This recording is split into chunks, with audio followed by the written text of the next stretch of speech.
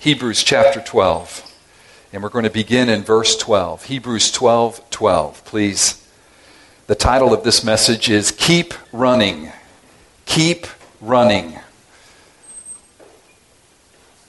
Hebrews 12, verse 12. Therefore, lift your drooping hands and strengthen your weak knees, and make straight paths for your feet, so that what is lame may not be put out of joint, but rather be healed. Strive for peace with everyone, and for the holiness without which no one will see the Lord. See to it that no one fails to obtain the grace of God, that no root of bitterness springs up and causes trouble, and by it many become defiled, that no one is sexually immoral or unholy like Esau, who sold his birthright for a single meal.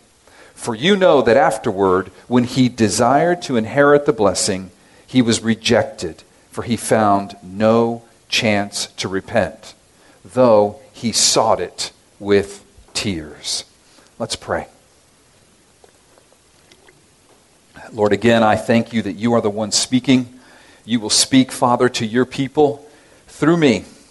That is very humbling and amazing, and I thank you for it. And I pray that your voice now would be heard. Lord, I pray your Spirit would come and settle upon us, that you would give us peace and open ears to hear and understanding of your word. In Jesus' name, amen. The Boston Marathon is the oldest annual marathon in the world, and it ranks as one of the best-known road racing events. It's run typically in April. It attracts 500,000 spectators who watch about 20,000 registered participants run this marathon. And the Boston Marathon is open to runners between ages 18 and older. Anyone who can run 26 miles in about 3 hours.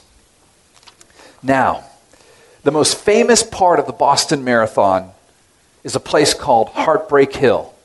It's the last of 4 hills in Newton. Runners climb about half a mile. Since it is located at mile 20, Heartbreak Hill is positioned at a point on the course where muscle glycogen stores are likely to be depleted, and a phenomenon referred to by marathoners as hitting the wall occurs. Now, hitting the wall, described by a marathoner, is caused, as I said, by this glycogen stores depletion. So there's not enough glycogen in your muscles, in your liver. And it's manifested by sudden fatigue and loss of energy. One runner describes it this way.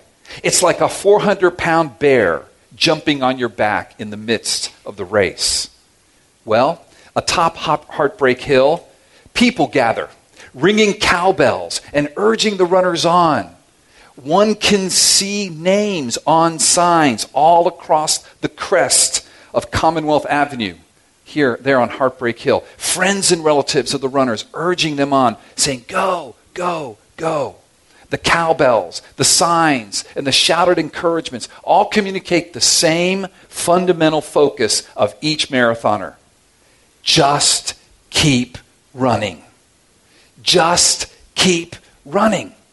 Candy Finch of the Red Cross, who staffs the aid station at the crest of Heartbreak Hill, comments this way. We encourage them to get over the hill, and if they can't, then we're there to help them.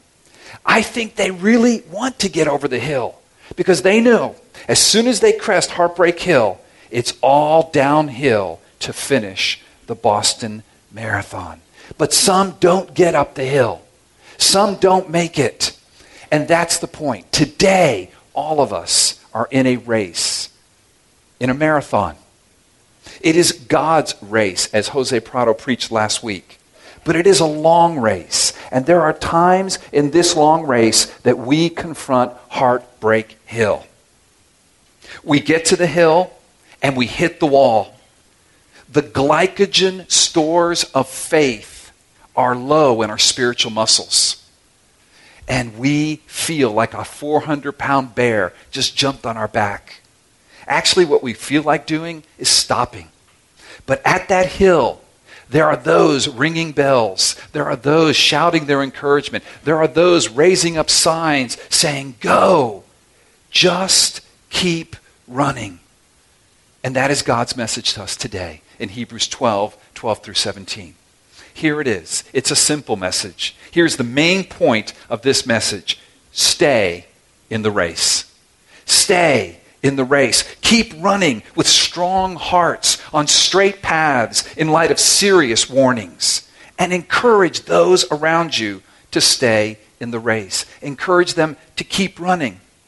You see, there's this corporate nature to God's call to us this morning. It's not just God's burden for us individually to stay in the race. No, it's God's burden for all of us as Palm Vista, all of us in the body of Christ to stay in the race together. It's a call for us to help one another when we hit the wall, to help one another when the glycogen stores of faith are low in our spiritual muscles and we just want to quit. Because you see, Heartbreak Hill is painful. It's very painful. It's hard work. Notice the first word in verse 12, therefore.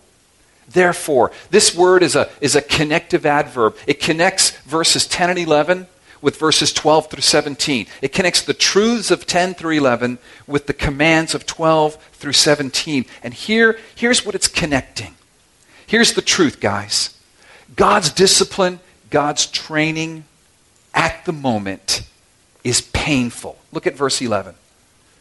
For the moment, all discipline seems painful rather than pleasant. But later, it yields the peaceful fruit of righteousness to those who have been trained by it. That truth is the glycogen of faith that fills my muscles with renewed strength. So when I hit the wall at Heartbreak Hill, I can run through the pain. Because there's tremendous gain at the end of the hill, at the crest of the hill. It is this truth that God is wanting us to look at as he commands us to keep running, to stay in the race. Wouldn't you like the peaceful fruit of righteousness in your life rather than the chaotic fruit of wickedness? Wouldn't you like to find true life, true glory, lasting peace that no one can take from you?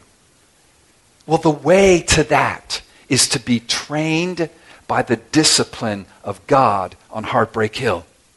And he will provide the glycogen stores of faith for your tired muscles to press through, to stay in the race.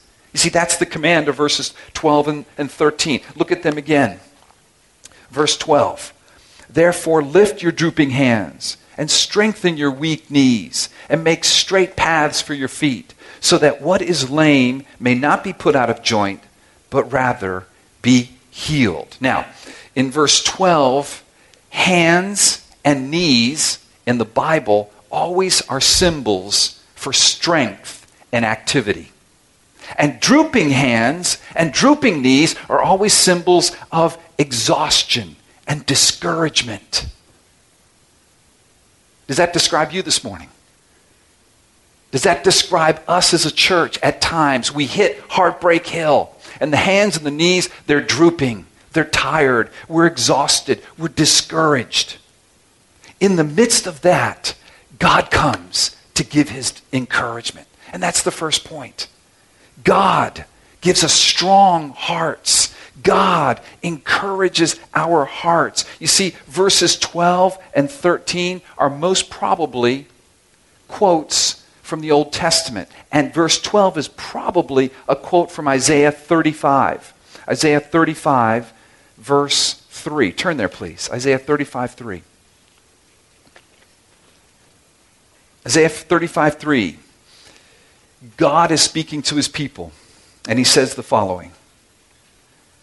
Isaiah 35, 3. Strengthen the weak hands and make firm the feeble knees. Say to those who have an anxious heart, be strong, fear not. Behold, your God will come with vengeance. With the recompense of God, he will come and save you. He will come and save you. Here's the idea. God is the one who strengthens us. God is the one who strengthens us. God strengthens our weak hearts. That's what Isaiah 35, 3 and 4 say. That's what Hebrews 12 is saying in 13. The main idea is to encourage those who are wanting to quit. God is the one who encourages us. God strengthens us. And then we strengthen one another. We strengthen one another. Look here on verse 13. And make straight paths for your feet, so that what is lame may not be put out of joint, but rather be healed. The word lame there is probably, most likely, speaking about the spiritually weak. The spiritually weak. So what he's saying is this. He's saying, as God strengthens you, you turn around and strengthen those who are weak among you. There's this concern for the weakest members to make it in the race. Now, have you stopped serving? Have you stopped? Has the Lord called you, A, to be strengthened by His might to make it up Heartbreak Hill, and then B, is He calling you to look to your right and to your left and strengthen those around you who are weak? That's the point of verses 12 and 13. Because of the truths of verse 11, verse 12 and 13 is saying, you be strengthened by God's strength, and you help those that are weak make it up Heartbreak Hill. Bottom line is this: stay in the race with strong hearts, dear friends. And stay in the race with strong hearts on the straight paths that God has set for you. You see, to stay in the race, we have to stay on the path that the organizers of the race have set out. Now, if you're going to run the Boston Marathon, you've got to stay on the path. And that path is going to include Heartbreak Hill. You may not want to run Heartbreak Hill, but if you're going to stay in that race, the Boston Marathon, you've got to run Heartbreak Hill. Jesus is the one who has laid out the path for our race.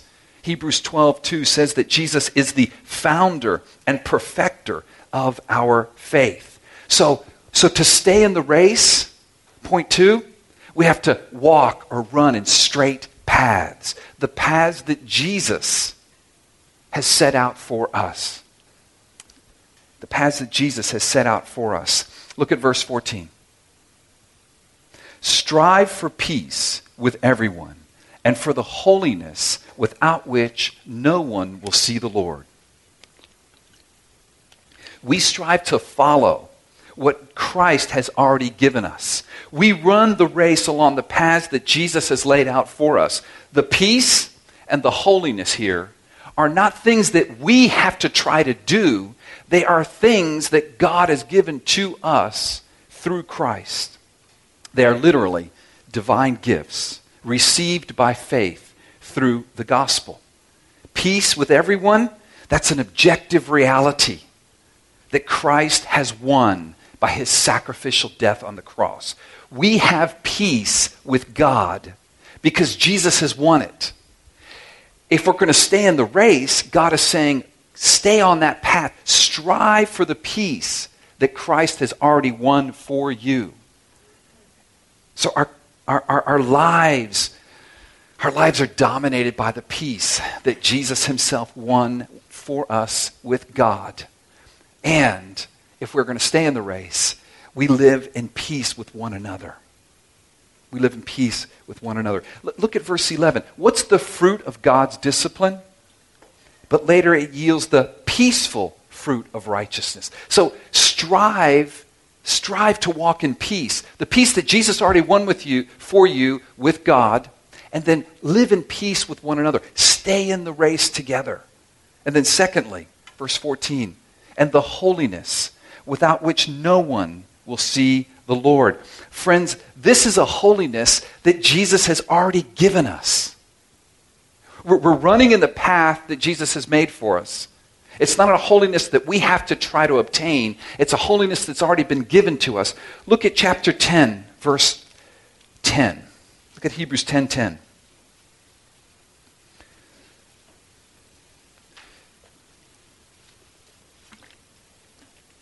And by that will, we have been sanctified through the offering of the body of Jesus Christ once for all. This is a holiness that we have once and for all. We have been sanctified. It's an objective reality. And then look at verse 14. For by a single offering he has perfected for all time those who are being sanctified. That's us. Single offering, Jesus, founder of the race, organizer of the marathon we're on, has said, this is the path for you, holiness, run in it, walk in it, strive for it. I've already given it to you. So to stay in the race means that we strive for the peace that we already have. We live in the peace we already have with God and with one another. To stay in the race means that we strive for the holiness that we already have. In a sense, what he's saying is, live the holy lives that you already have in Christ. Be who you are. And as you're running up Heartbreak Hill, when it's difficult to do that, look around to your right or to your left and encourage those that seem to be having a difficult time do that. Stay in the race. Keep running. These are two exhortations that we're to stay in the race. We're to keep running. How? We're to do it by running according to the strength that God gives us. He strengthened those drooping hands and those drooping knees. God himself is going to strengthen us. And we do it by running on the straight paths that he has made for us, the peace that Jesus has won for us with God, the holiness that Jesus has already given us. Live like who you are. Live holy lives, because this is the race that God has called you to run. So these two exhortations form the first part of this command to stay in the race, to keep running. But then in verses 15 to 17, there are three warnings. There are three very serious warnings. So that we're to run the race, we're to stay in the race, we're to keep running because of these two exhortations. We're to do it with strength of heart that God gives us. We're to do it on straight paths that God sets out for us. And we're to do it in light of these three serious warnings that God gives us. Three very serious warnings that God gives us. And I want to start with these words in verse 15. Before we get to the three warnings, look at the first three words of verse 15. See to it. See to it. Those words are actually a translation of one Greek word. And that one Greek word has a range of meaning. Now, one of the meanings of that Greek word is exactly what is translated here in the ESV, see to it. But another translation for that Greek word can be to watch over. Another one can be to give careful consideration so as to guard. It has this idea of us paying attention to one another to make sure that we are okay, that we hang in there. See, God commands us to see to it, to watch over, to give careful consideration so as to guard one another to the end that all stay in the race. We all keep running. We're all running together up Heartbreak Hill, and we must pay attention to those who are beginning to fall out. We must help them. We must watch over them so that they stay in the race of faith. And this is a call not just on the leaders or the pastors of the church. It's not just for the home group leaders, but this call is for every member. Every one of us is called to do this. We're all our brother's keepers. Here's the illustration that comes to mind for me.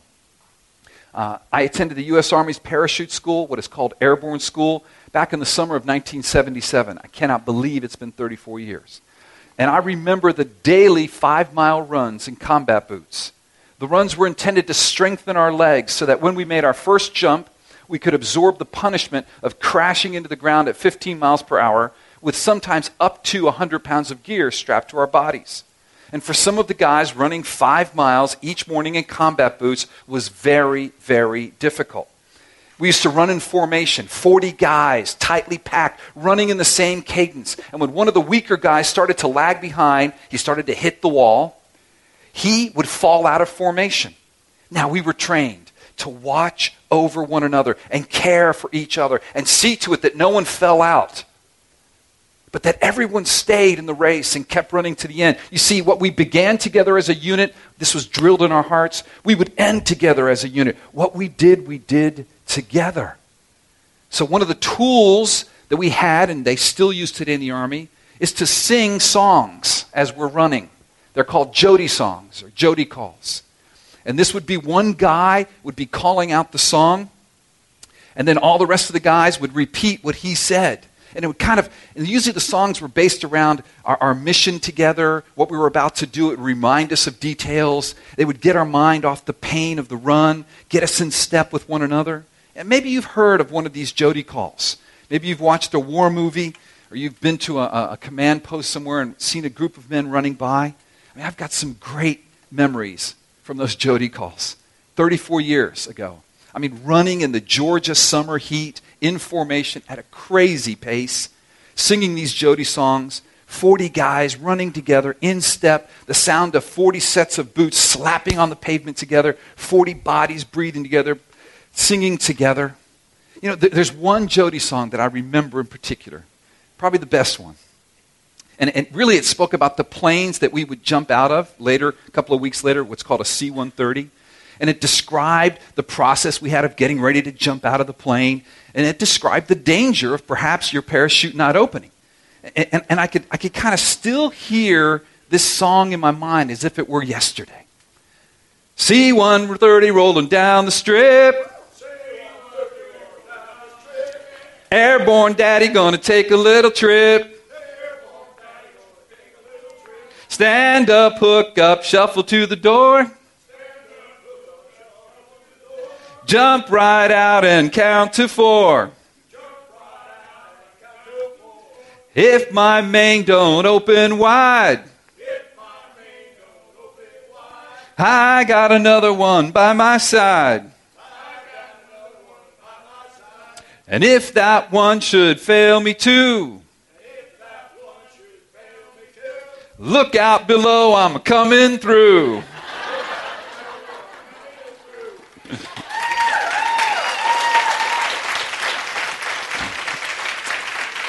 Thanks to Mario and Raphael, my airborne buddies. For those of you who are guests, they're both retired Army officers who have served with much distinction in the military.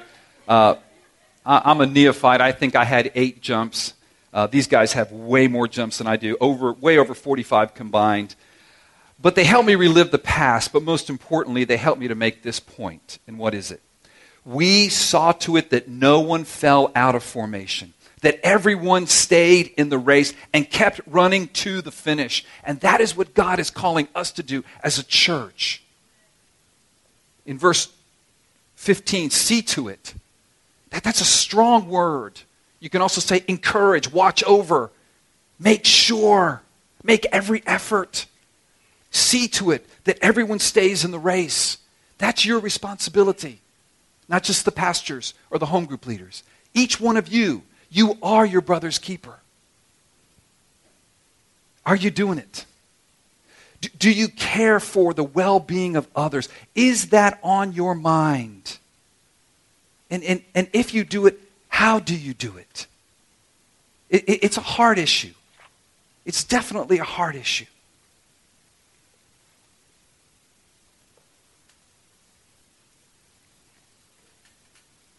I'm just pausing for a moment. I think what God is saying to us as a church is that the responsibility for one another begins with me. I believe that's what this scripture is saying. A cross-reference for you to consider is Hebrews 10,